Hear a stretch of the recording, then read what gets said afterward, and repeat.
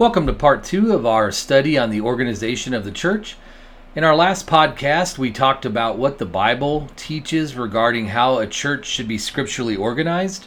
We looked at the local church and leadership of that church, such as elders and deacons. We also talked about saints, we talked about evangelists, and then we also looked at the religions in the world today that have, for instance, global councils or groups that provide oversight and management of a local congregation. And we saw what the Bible had to say about that. So today we are going to talk about what we call modified organizations. And so these would be churches that have an oversight from a central organization. We're also going to be talking about foundations, man-made foundations that perform the same functions as a church and whether or not that's scriptural. And then we're going to finish by answering some questions that have been submitted to our website regarding the organization of the church. So stay tuned. Welcome to the Bible Questions podcast, brought to you by BibleQuestions.org and the Holly Street Church of Christ. This podcast is dedicated to answering your Bible questions from the Bible. My name is Jeff, and along with Brian, we are the hosts of this program. All right, Jeff, so we are back for another episode to talk about the organization of the church. And before we start on modified organizations and what the Bible has to say about that, we finished up last week on the local church. So if there's anything else you'd like to say about that, feel free. Otherwise, we'll get right into modified organizations and the rest of today's topic. In some ways, from a local congregation perspective, I think that pretty much covers the various bases of saints in general, generally speaking. Some having specialized roles like elders with all the synonyms, deacons, preacher, teacher, and those synonyms as well. So maybe at this point we kind of go above the local level. Yeah, definitely. One other critical aspect that we've touched on a little bit, but I think is probably one of the most critical areas that congregations get right, and that is the idea of autonomy. And so when you think about church autonomy, the term autonomy just simply means self-governing, if you were just to look up a basic dictionary definition. So, God's intention was for a local church to be self-governing as opposed to being governed, by an external council or group that we were talking about at the very beginning of this podcast. So in the first century, every local church had complete autonomy from all other congregations in the same city or, state or region, and also complete autonomy from any centralized human organization, as I just mentioned. So every church was independent of any, headquarters, council, or really any other type of external oversight. And they were locally overseen, if you will, by elders whose accountability for everyone really goes back to the Lord. So not to men. So for instance, over in 1 Peter, I should say, 1 Peter chapter 5, verses 1 through 3, here Peter talking about himself as an elder, he says, "The elders who are among you, I exhort, I who am a fellow elder and a witness of the sufferings of Christ and also a partaker of the glory that will be revealed." He says in verse 2 of 1 Peter 5, "Shepherd the flock of God, which is among you, serving as overseers." So notice these terms or statements here, shepherd the flock among you, serving as overseers. And he goes on in verse 3 to say, not as being lords over those entrusted to you, but being examples to the flock. So once again, flock, local group. Acts chapter 20, just one more example in this area we'll talk about. And that is, Paul had called the elders from the church at Ephesus. This would be the last time that he would see them, they would see him. And so he kind of wanted to give them some parting admonitions, if you will. And so part of what he told them, beginning in verse 28 of Acts chapter 20, he said, "Therefore take heed to yourselves and to all the flock among which the Holy Spirit has made you overseers." Notice he then says to shepherd the church of God, which he purchased with his own blood. Verse 29, "For I know this, that after my departure, savage wolves will come in among you, not sparing the flock." Verse 30, "Also from among yourselves men will rise up, speaking perverse things to draw away the disciples. after themselves. Verse 31, therefore watch. And remember that for 3 years I did not cease to warn everyone night and day with tears. So once again, looking at this passage, it becomes very apparent that we have an eldership that's responsible for the church at Ephesus, and he's encouraging them to oversee that particular church, not multiple churches. And he specifies to watch out for things like savage wolves coming in among, men, verse 30, rising up from among themselves. So we see here clearly that this is pointing to local leadership having the autonomy, right? Being self-governed and only managing, if you will, it may not be the best term, but overseeing, if you will, a local congregation. And then the final thing is, Jeff, and then I'll hand it over to you for any thoughts that you have. We see that the word sounded forth from each congregation, not from some central organization. So 1 Thessalonians chapter 1, beginning in verse 6, Paul here says, and you become followers of us and of the Lord, having received the word in much affliction with joy of the Spirit, so that you become examples to all in Macedonia and Achaia who believe. For from you the word of the Lord has sounded forth, not only in Macedonia and Achaia, but also in every place. Your faith toward God has gone out, so that we do not need to say anything. So here Paul's complimenting them, saying that the word sounded forth and they were good examples. But the bigger point I want to make here is notice that the word of the Lord sounded forth, from the local churches in Macedonia and Achaia. It was through the church, right? The church is called the pillar and the ground of the truth. And so, we are to have local autonomous congregations that teach and spread the word and that elders oversee, and not some of the modified organizations, Jeff, that we see today. Okay. Oh, and several points I could make here. One is back to the check and balances. If you have centralized control, centralized hierarchy, world headquarters, whatever, wherever that president or ruling council or pope or whatever term, chooses to say or do, or where they choose to take the religious group, now you've got one person or a small group of people in charge of the whole thing, and if they go south, then the whole group goes south again. That's something in God's wisdom with local congregations.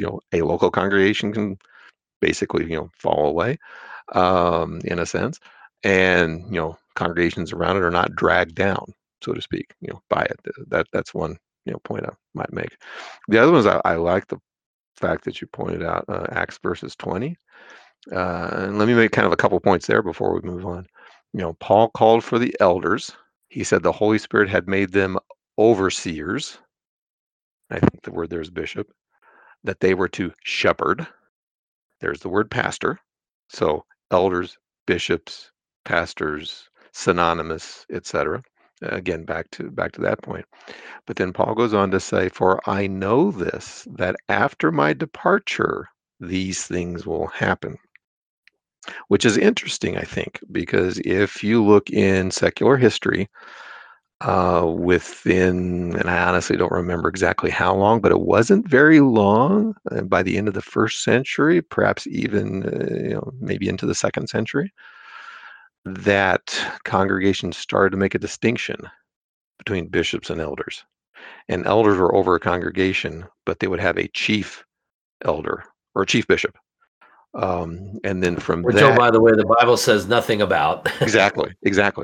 Then that kind of led to, well, a chief bishop, within the major congregation of the city, starting to influence or rule over smaller congregations, perhaps in outlying villages, and certainly not among them, like Acts 20 says. And then you have different bishops in different leading cities starting to vie for power, which roll forward a few hundred years. You have the bishop of Rome and the bishop of Constantinople fighting amongst each other, and then eventually you have what amounts to the Catholic Church. Again, the emergence of a hierarchy not the creation of a hierarchy from the beginning, if I can make that distinction. And as Paul said, I know this, that after my departure, this is going to happen. And anyways, that's exactly what happened. And it happened pretty quickly early on within, into the first, into the second, and certainly by the 400s, 500s, 600s, you have, declaration of the first universal bishop or papa or pope, within the, Roman Catholic faith. Yeah, and you know what's interesting, Jeff, is sometimes it's malicious, like as we talked about in verse 30 there of Acts 20, where it talks about some men would rise up, try to draw away disciples after themselves. So sometimes you have that, and then sometimes you just have things that are innocently done, like this, local bishop.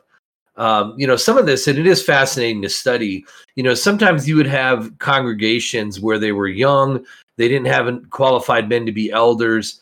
And in fact, because they were young, they had a lot of babes in Christ. And so sometimes they would simply reach out to people with more experience, innocently, to help them, and unknowingly sort of blowing up the autonomy, if you will, of that local church, because now they're reaching out to men from other churches to help them locally, when that's really not what God wanted to have done. So anyhow, just wanted to mention that as well. And that's a good point. And likewise, I could throw out the example of Mormons and Mormonism, where within a local congregation, they have what they call elders, excuse me, teenage boys. They have what they call a bishop, which is one guy in charge. And so we see Bible terms being used. And of course, above the local congregation, in the top of the hierarchy, you've got president, have apostles, have prophets, and we can get into that, perhaps later on. Again, the use of Bible terms, not in Bible ways. And so Yeah, there's we've that as sort of hijacked the terms and changed them, right? So right. Exactly. So where are we going next? So let's take a look at, kind of modified organizations. So we talked about church autonomy. What's God's intention for the design of the local church and his universal church overall? And now what have we seen man do, Jeff, with some modified organizations that we see today? We've seen, actually, we do see quite a number. But in some ways, I like to go back first of all to the New Testament pattern and the picture of Jesus and his church. Now, here we have a term, church, sometimes used in a couple different ways. As we've said, there's like the local congregation, local church, local saints, members, etc. But there's also church in a singular sense, right? Jesus and his church, singular, the whole organization, so to speak. Ephesians 5:23, for as the husband is the head of the wife, so also Christ is head of the church, savior of the body. Colossians 1:18, he is the head of the body, the church. Colossians, further on down, Colossians 1:24, now I rejoice in my sufferings for you, for the sake of his body, which is the church. One head, one body, one church. Yeah, one other one I'll throw in here real quick, Jeff, and that's in Acts chapter 2 and verse 47. We're told that the Lord added to the church daily those who were being saved. Point. What we have, at least within the New Testament pattern here, Jesus, one head, one body, one church. We don't have this concept of a multiplicity of bodies being connected to one head. I mean, the picture itself is just absurd. Multiplicity of conflicting religious denominations as multiple bodies looking to Jesus as the head. No, not that. We also need to respect, given this one head, one body, one church kind of thing, respecting the silence of the scriptures. We just don't see within the scriptures any sort of, centralized governing headquarters, body, council, board, presidency, nothing. We looked at the qualifications, detailed for elders, deacons, and to some degree, evangelists and preachers. Nothing in there about, qualifications of those who would serve in higher levels of power, position, and authority and hierarchy. Nothing, nothing, nothing at all. It's very interesting that the scripture is being silent. As you mentioned already, First Peter 5, talking about local oversight, local shepherding, given to the elders, among them. And the fact that that local congregation, the local sheep, if you will, have been entrusted to the local shepherds, elders. By whom? Well, the chief shepherd, that's First Peter 5, verse 4, local shepherds watching over the flock, entrusted to them by and accountable to the chief shepherd, not some higher level, I don't know what term you want to use, regional Oh, bishop. yeah, regional Ultimately, right. I was just going to build it upwards. A regional bishop or a regional council or a national council or pope or president. Brian, any thoughts you want to add in there? Yeah, I'm glad you brought up the point about chief shepherd, because if you think about hierarchy just in civil society, it's like the president or the CEO, right? Top of the organization. Well, Jesus is the top of this organization, so it doesn't leave room for anybody else. Right. Good point. Now, in all fairness, before we leave this topic, some people who are acquainted with the New Testament might say, well, now wait a minute, Brian and Jeff. What about Acts 15? And we need to address that, Brian. If you go to Acts 15 and kind of read the chapter, you kind of get a sense that, first of all, a group of Jewish Christians came to Antioch from Jerusalem, came to Antioch where Paul and Barnabas were members, and they were teaching that the Gentiles needed to be circumcised. And of course, we realized they were teaching false doctrine. And so, big discussion. Okay. They decided to then go back to the congregation in Jerusalem that these teachers had come from, to the apostles and elders there. And of course, a lot of discussion followed there as well. Ultimately, based on what Peter, Paul, Barnabas, James, and the Holy Spirit concluded was that yes, this was false doctrine, that these members who had left, Jerusalem to go to Antioch had been teaching false doctrine. They were wrong. Letter was written to communicate this fact, from those in Jerusalem to Antioch. And what we have in this example um, was we have an issue that was basically clarified by Holy Spirit inspired apostles, and this is not what I might call general authority for some kind of mother church, not authority for someone to have a centralized thing with Peter as a pope. We're not talking about that as well. We're not talking about a multiple church convention or some other arrangement of uninspired people, setting policy. So if you want to go to Acts 15 for that kind of pattern, that's not the pattern we see. Brian, you want to comment anything on that? Yeah, and I think the key verse here, you were talking about in Acts chapter 15, it says that verse 6, the apostles and elders came together to consider this matter. This is the matter of, the Jews saying that the Gentiles had to be circumcised. And so it was a very unique situation. I mean, we don't have apostles today. And, the church is fully established today. Back then, the church was just being established, and there was a lot of questions and confusion and so forth. Well, now that we have the fully revealed Word of God, all of that's been answered for us. Exactly. So we have to recognize that as a unique time in the history of the church. Indeed. Now, what about, of course, we've talked about, the structure of local congregations. You talked about the structure of the church overall. It's really simple because Jesus, as the head and individual members of his body. But what about other organizations, organizational arrangements that churches might get into?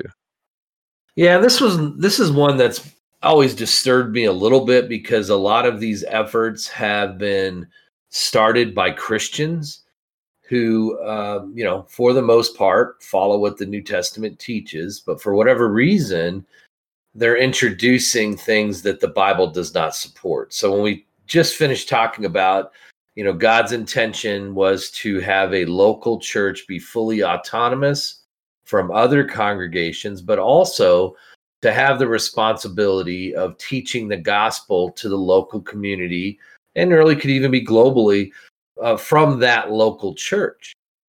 And so what we started to see going back to like the 1950s, and much like, Jeff said, Solomon said, there is nothing new under the sun, right? A lot of this is cyclical, Exactly. but Hmm.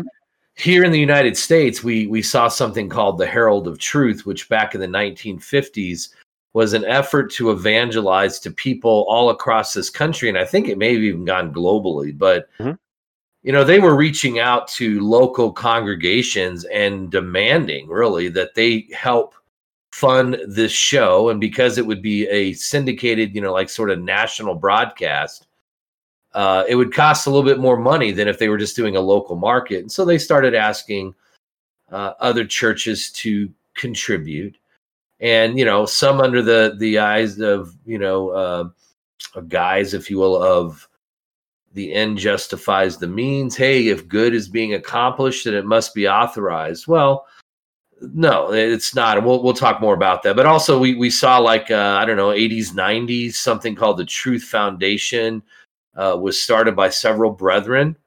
And this was a foundation that already sold books and other study material that a lot of churches used. But then they sort of expanded to create a formal foundation that would do things like hold gospel meetings, hold special studies, even worship services outside of the church structure. So, just another example where men have created something to replace what God intended for the church to do. And so, just a couple passages along this line. One is, the church is the entity where God sounds forth the truth from. So, First Timothy chapter 3, verse 15 says, "The church is the church of the living God, the pillar and ground of the truth." We looked earlier at First Thessalonians chapter 1 and verse 8, where Paul was complimenting the church and the brethren at Thessalonica, because he says in verse 8, "The word of the Lord has sounded forth, not only in Macedonia and Achaia, but also every place." So we see that local congregation was sounding forth the gospel. And that's what God intended, not for a foundation created by men to do the work that he intended the church to do. Well, and you mentioned 1950s, but you could, at least within Churches of Christ, go back into the 1800s, even earlier than that, where, my understanding is there were some that wanted to form kind of a pseudo-religious organization separate from local congregations. If hopefully I got the name right, the American Christian Missionary Society. Ah, yes, yes. And so you have churches now contributing money, a human run, human led, human organized, not elder run um, group that they in turn then take that money and they decide, as preachers or sending missionaries, whatever, who to hire, who to send, where to send them, whatever. And again, you have another, group standing up kind of beside the, local congregations doing work that the Lord assigned local congregations to do. Now, honestly, I understand where, churches need to purchase goods and services. And, we're not talking about, renting a building or purchasing, power from the local utilities.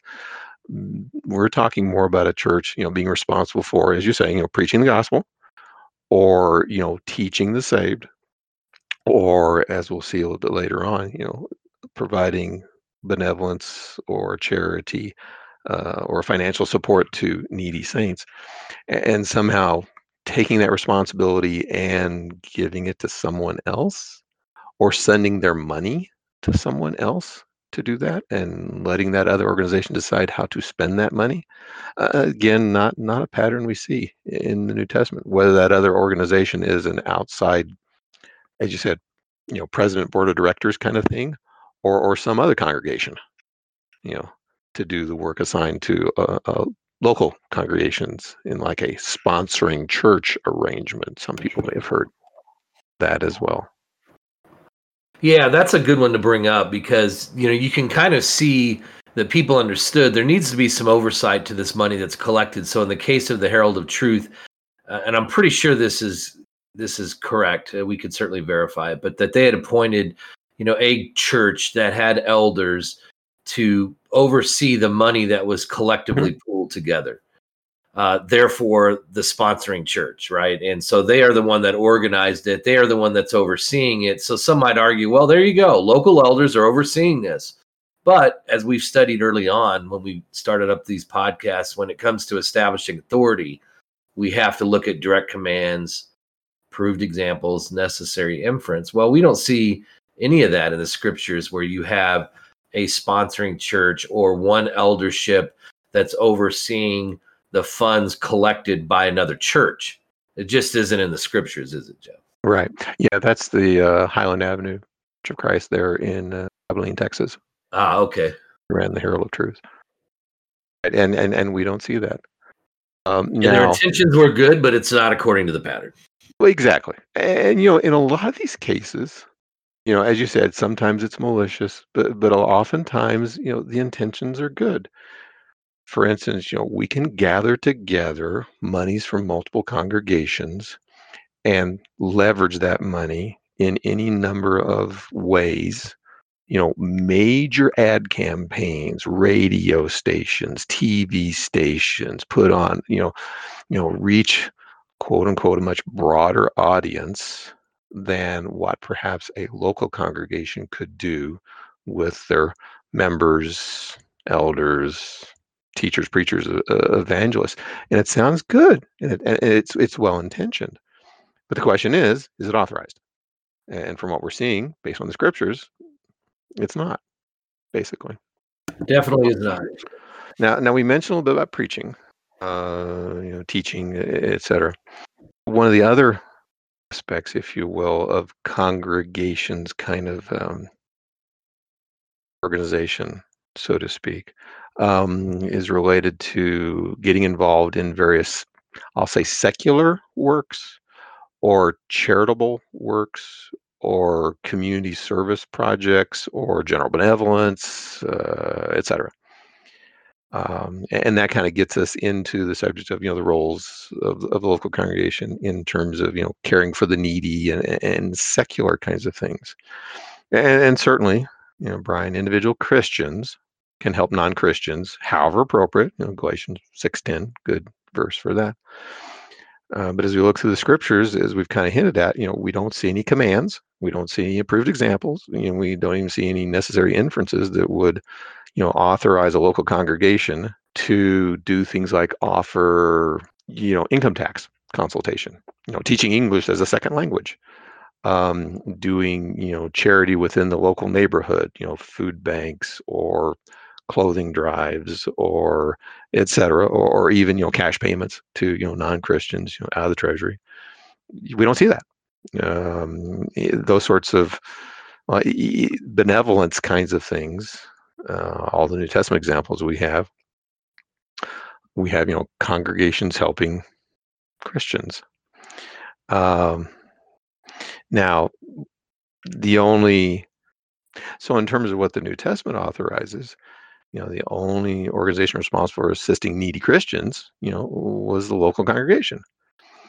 Now, that's in helping their own members, or we do see, admittedly, the case where some congregations would help needy saints in other congregations, but that was via sending money to that other eldership and letting that eldership, then decide, the needy saints to support. We certainly don't see a pattern of local congregations giving money to charitable organizations like the Red Cross, for instance, or the United Way. We don't see churches banding together to do some sort of charitable work for the community, like the World Council of Churches or the United Nations Children's Fund, or whatever term you want. We do see some congregations helping other needy congregations with their needs. So we do have that pattern, but we don't have these other patterns. As you said, we may think all this is a good work, which humanly viewed certainly could be. But I think, Brian, the pivotal question is, what does the head of the church think about it? Jesus is the head of the church, so what does he think? Shouldn't we do what he authorizes? And from what we've talked about so far in terms of scriptural pattern, the kinds of patterns we've been talking about is what we do see. And we've been trying to point out a lot of things we see today that are not according to the pattern. Brian, any other thoughts in this area? Yeah, and as we look back over the podcasts that we've done so far, Jeff, we touched on how we talked about properly, doing the things that the Bible teaches us. We, Bible authority. So in other words, everything we do, as we talked about, we need direct command, approved example, or necessary inference. We also, in a previous podcast, talked about the use of the treasury. So, all these things go hand in hand. The Bible limits the use of the funds that are collected on the first day of the week, what we might call the collection or the treasury. And so when you look at what some of these other organizations are doing with the church's money, it violates, as you touched on, Jeff, what the Bible tells us it should be used for. Needy saints, paying for the preaching of the gospel, for your evangelists, so on and so forth. So anyhow, all these things go together. And I just hope our listeners understand, we talk about what the church is authorized to do. Once the Bible spells that out, it rules everything else out. When the Bible tells us specifically what the treasury should be used for, it rules everything else out. When the Bible tells us how the local church should be managed, if you will, through or over, oversight of elders, it rules everything else out. And so I think that's the easiest way for everyone to remember is just look at what the Bible teaches, and then you don't have to worry about all these other things that man has introduced, because if it's not found in the Bible, we know that we can reject it because there's no authority to do those things. Brian, we've been talking a lot about the scriptural pattern, for the organization of the local congregation, local churches, as well as what we might call the church universal, which in some ways doesn't have an organization other than Jesus is the head and individual members. But now I think what we would like to do is kind of transition and focus on some questions that we have received the website from various people around the world that are kind of related to congregational organization, the different roles, operation, etc. And we've got several of those that'll kind of round out our discussion.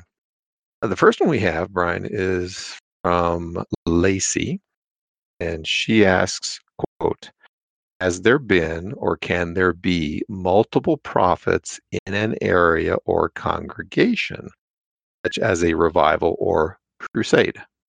How would you respond to that? Yeah, good question, Lacey. When we read, when we look in the New Testament, in 1 Corinthians, for instance, we do see prophecy occurring.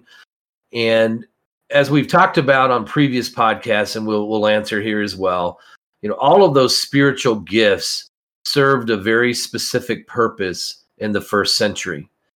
However, they no longer serve the same purpose today. So, for instance, as we read in 1 Corinthians chapter 13, spiritual gifts, once we had the fully revealed word of God, it was God's intention that spiritual gifts would cease. So today, there are no prophets alive today who would be prophesying. So anybody that might claim to be a prophet, we have to assume is a false prophet because there are no longer prophets today. So as I mentioned earlier, in 1 Corinthians chapter 13, verses 8 through 10, it mentions that, prophecies would cease when the perfect revealed word of God came, which did come. Once Jesus brought the truth of God's word and the Holy Spirit fully revealed God's will, then prophecy ceased. And so once again, no longer can be prophets today. We're also told, for instance, in 2 Peter chapter 1 and verse 3, that God has now given us all things that pertain to life and godliness. And also in 2 Timothy 3:16 and 17, we're told that we've been given everything thoroughly equipped for every good work. So one final passage I'll mention here, Jeff, and then turn it over to you for any comments that you have. And that is, Hebrews 1:1-3 really helps us to understand that God now speaks to us through his son. So I'll just read it real quick. Hebrews 1:1 says, God, who at various times and in various ways spoke in time past to the fathers by the prophets, has in these last days spoken to us by his son, whom he has appointed heir of all things, through whom also he made the worlds, who being the brightness of his glory and the express image of his person, and upholding all things by the word of his power, when he had by himself purged our sins, sat down at the right hand of the majesty on high. So Hebrews makes it clear here that God no longer speaks to men through prophets, but through his son. And as we see in other passages, through what the Holy Spirit revealed to the inspired men that wrote the New Testament. So anyhow, that hopefully answers Lacey's question. Right. Well, and as you were talking, I was reminded of Ephesians 4, verse 11, which we mentioned earlier, where it's almost like a list of roles or list of positions. Quote, he himself gave some to be apostles, prophets, and it goes on to say evangelists, pastors, teachers. And we were focusing on, evangelists and pastors or elders, teachers. We didn't really comment on, apostles and prophets. And your point about 1 Corinthians 13, people would disagree with, modern day prophets, of course, Pentecostal groups, charismatic groups, Mormonism, etc. The very same passage also talks about apostles. And again, what seems to be a limited office, a limited time, special purpose, like you indicated. And likewise, the person could have asked about, multiple apostles. Well, same thing. Within New Testament times, special qualification or to be an apostles. In a particular case, once they died out, there were no, subsequent apostles. Once the miraculous gifts of the Holy Spirit, to include prophecy, kind of died out, so to speak. No, it's not an ongoing office, just like apostles, not an ongoing office. Evangelists, yes, ongoing. Pastors, elders, bishops, etc., yes. Ongoing. Teachers, yes. Deacons, yes. But apostles and prophets, which I think kind of confuses some people, Brian. They come to the New Testament, and maybe we want to pause here for a second. We come to the New Testament. We talk about the pattern of the New Testament. People say, well, didn't they have apostles then? Didn't they have prophets then? Didn't they have miracles then? Yes. Therefore, we should have apostles and prophets and miracles today. Well, no, because as you said, 1 Corinthians 13 says, okay, this is a special thing, special deal, limited time kind of situation, according to the New Testament. So you have the pattern, which is a limited time pattern, because that's what the pattern itself says about itself. Hopefully that's not too confusing there. Yeah, and it is challenging at times to sort of separate out, what was unique to just the first century as the church was getting up and running, so to speak, exactly, versus what still applies today. So exactly. Okay, your turn. All right, so the second question we have comes from Diane. So this one will be for you, Jeff. She asked, what is the difference between a prophet, a disciple, and a magi? This is kind of a three-part question. So that's number one. What is the difference between a prophet, disciple, and magi? Second is, why are they all so different in the Bible if they all do what a priest or pastor or rabbi or bishop does? A final question she had is there a rank? And if so, what is it? So there you go, Jeff. Three questions in one. And I think this is a really good question because it illustrates the use of a lot of biblical terms. As we've said before, when we do that, we need to be very careful that we use Bible terms in Bible ways. And she's got at least 1, 2, 3, 4, 5, 6, 7 different terms. Bible terms in there, huh? Yeah. Right. And they're all in one way or another somehow related to religious activities. Some of them even in terms of like a religious leader. Oh yeah, you can easily see the confusion because the Bible has a lot of different terms, so you have to be careful. So let's kind of take them one by one. Prophet, someone who speaks miraculously for God. maybe because they are giving a message from God, thus saith the Lord, forth telling, as some people, or they're giving a miraculous message as a prediction, something about the future or prophecy, foretelling. That's what prophet does. And we've just got through talking about that in the previous um, question and answer. Disciple, that's a much broader term, general. It just simply means a learner or a follower, someone who does what the master or person, says to do. Moses had disciples, quote unquote, John 28. John the Baptist had them, Matthew 9:14. Jesus had them while he was alive, Matthew 5:1. All faithful Christians are disciples, learners, followers, 28:19, 13:26. So a broad term, disciple. Magi. Now that's an interesting one. Comes from Matthew 2. 8, and again, here's another one of those transliterated Greek word, agios, G-O-S. That one's kind of obscure, at least according to one resource I checked. It's a broad term given to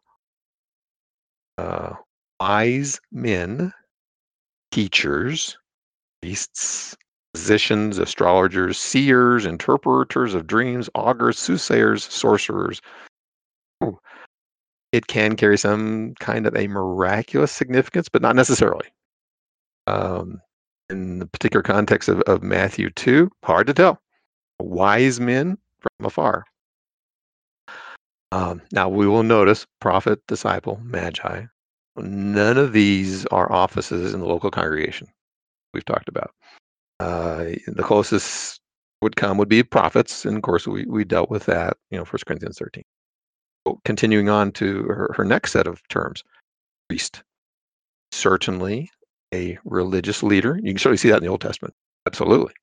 When you come into the New Testament, at least according to 1 Peter 2, 5 through 9, all faithful Christians function as priests, offering up spiritual sacrifices. It's not a special title given to a clergy versus laity position that we see in some religious groups. So, okay, priest as a separate thing, no, according to the New Testament pattern. Pastor, of course, we've dealt with that a lot. Often a synonym for shepherd, an elder, preacher. Well, hold on, yeah, we got deconflict that. Pastor is not the preacher. Pastor is one of several overseers, bishops, elders ruling over the flock. Okay, so again, a pastor is a role. I understand it to be one of the elders in the eldership. Got it. Rabbi. Well, now there's another biblical term, title, used by Jews to address their teachers. Now, what's interesting, and Brian, I don't think we've mentioned it so far.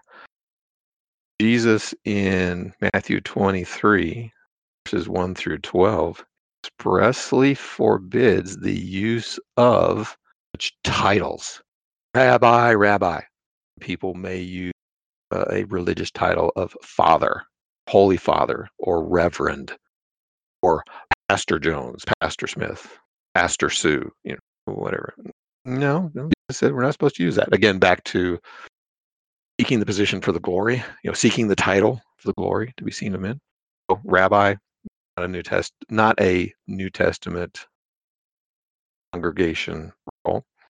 Bishop, okay, we've dealt with that already. 1 Timothy 3, Titus 1. So again, a large number of terms.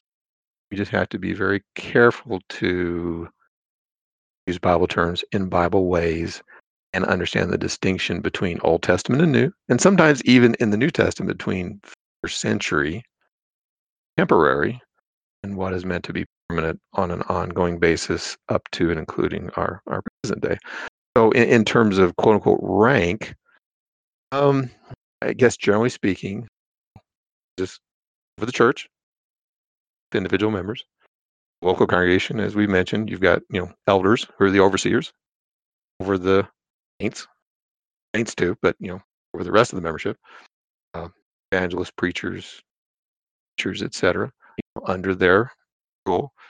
not in a dictatorial way. So, and of course, deacons also would be reporting to the elders as well. So there is kind of I don't want to necessarily use the word rank. I don't necessarily want to use hierarchy. I don't necessarily want to say chain of command, Brian, but if you know what I mean in terms of elders over, but also accountable to the local congregation.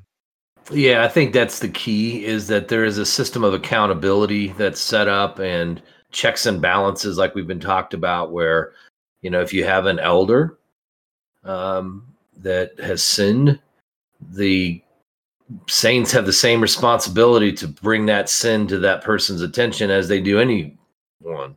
And so in that sense, there, being an elder doesn't prevent somebody from legitimately, bringing an accusation if it came to that, Jeff. Right, exactly.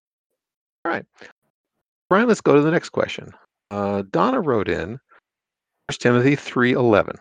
Does this verse refer to the fact that deacons should only be men, or that this is describing the role of godly women in the church? And I assume by that she might mean deaconesses. What about Phoebe in Romans 6:1, who is called a deaconess, at least per the New International Version? Yeah, so 1 Timothy 3:11, and actually, it would be verse 12, where it says, "Let deacons be the husbands of one wife, ruling their children in their own house as well." And then verse 11 talks about their wives must be reverent and not slanderers, so on and so forth. So I think it's safe to conclude, as far as the first part of her question, that, should deacons only be men? Yes, we have to assume that, because the qualifications spell that out. As far as Phoebe, Romans 16:1 does use the term in some translations deaconess, but the Greek word there, that some translations, once again translate deaconess, it actually just means servant. It's kind of a general term. In fact, we looked at, it's the same Greek word that's translated deacon, but it also can just be a general term meaning servant. So in most translations, if you read Romans 16:1, she's called a servant of the church. And that in and of itself could just be a general term saying she helped out in the church, but it's not necessarily designating a specific office like that of a deacon. Right. So that's how I would answer that, Jeff. Sounds good. All right, and I think we got one more, right? Yeah, we do. This comes from Joe. For you, what should a congregation do about a preacher/elder that infers something from Scripture and teaches the people that if they disagree with it, they are sinning? Inference is simply an educated guess, he says.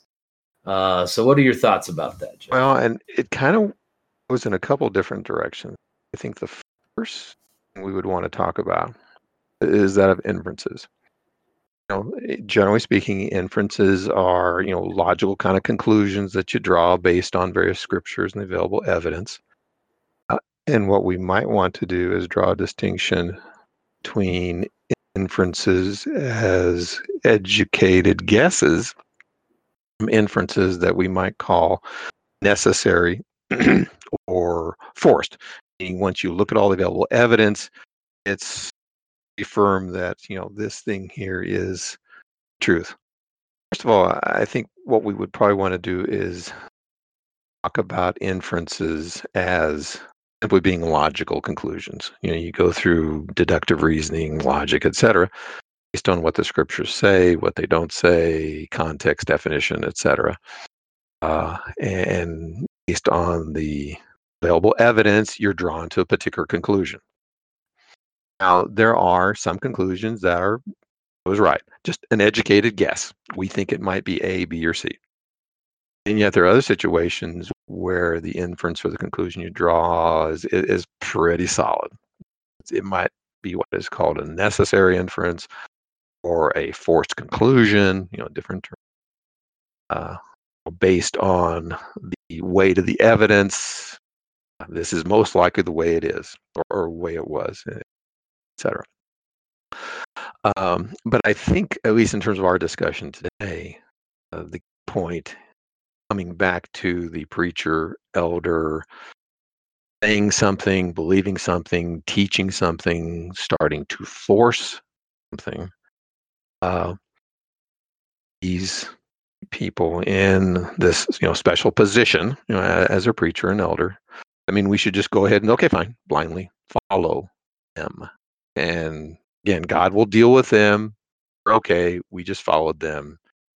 We're innocent. Well, no. In fact, even, Jesus recognized that back in Luke chapter 6, verse 39. The blind lead the blind.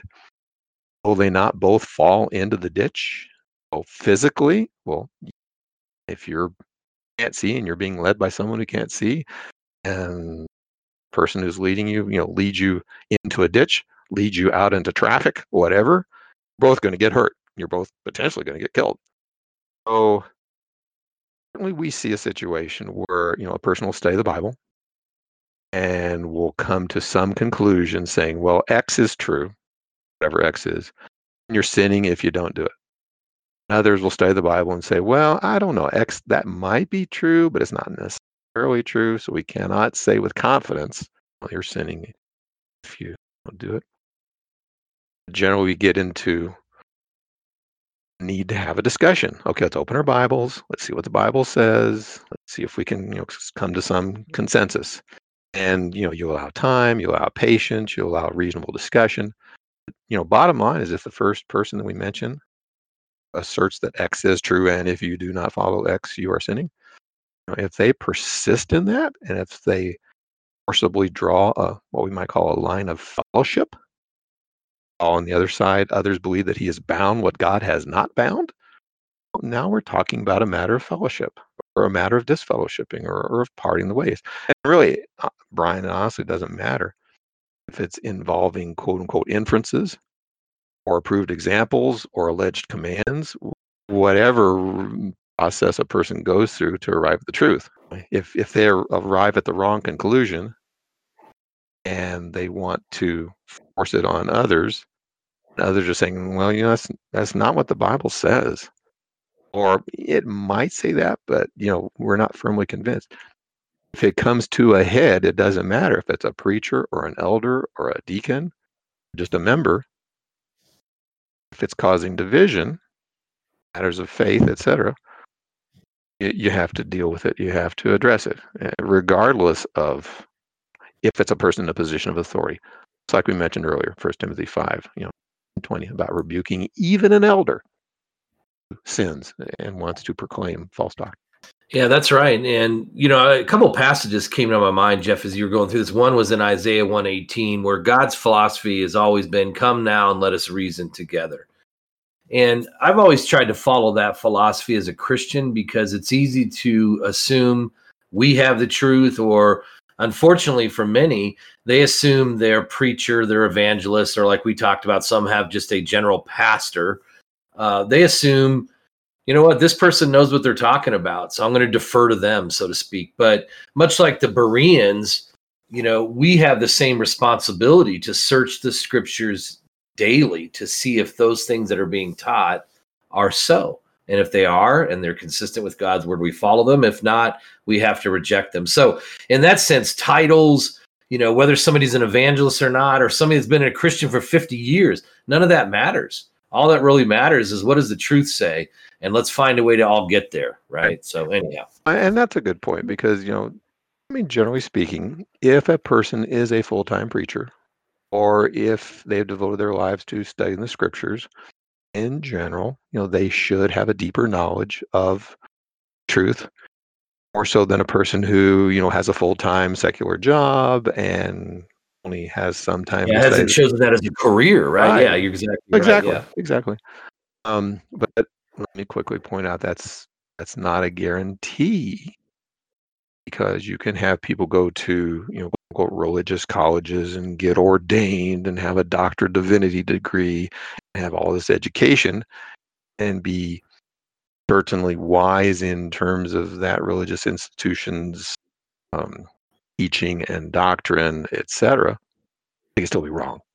And again, it's an individual ability. It's an individual judgment. It's a personal responsibility. We need, as you said, like the Bereans, we need to study and not just take the pastor's word for it, or the priest's word for it, or the elder's word, or the evangelist's word, etc., or candidly even our word for it. And we keep saying this over and over again with different podcasts, Brian.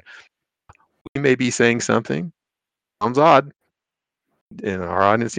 Go back to your Bible, go back to your scriptures, look up these references. Do your own. And don't take our word for it. That's it. Exactly. Yeah, definitely.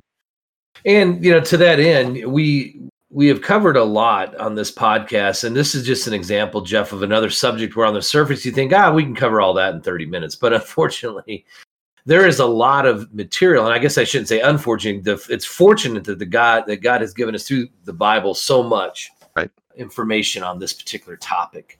Well, and you see that degree reflected in our website, because we have lots of topics and lots of articles under each topic for addressing them. Did you want me just to go ahead and mention those quickly? Let's take a look. Give folks a place to go to find more info about what we talked about. Okay.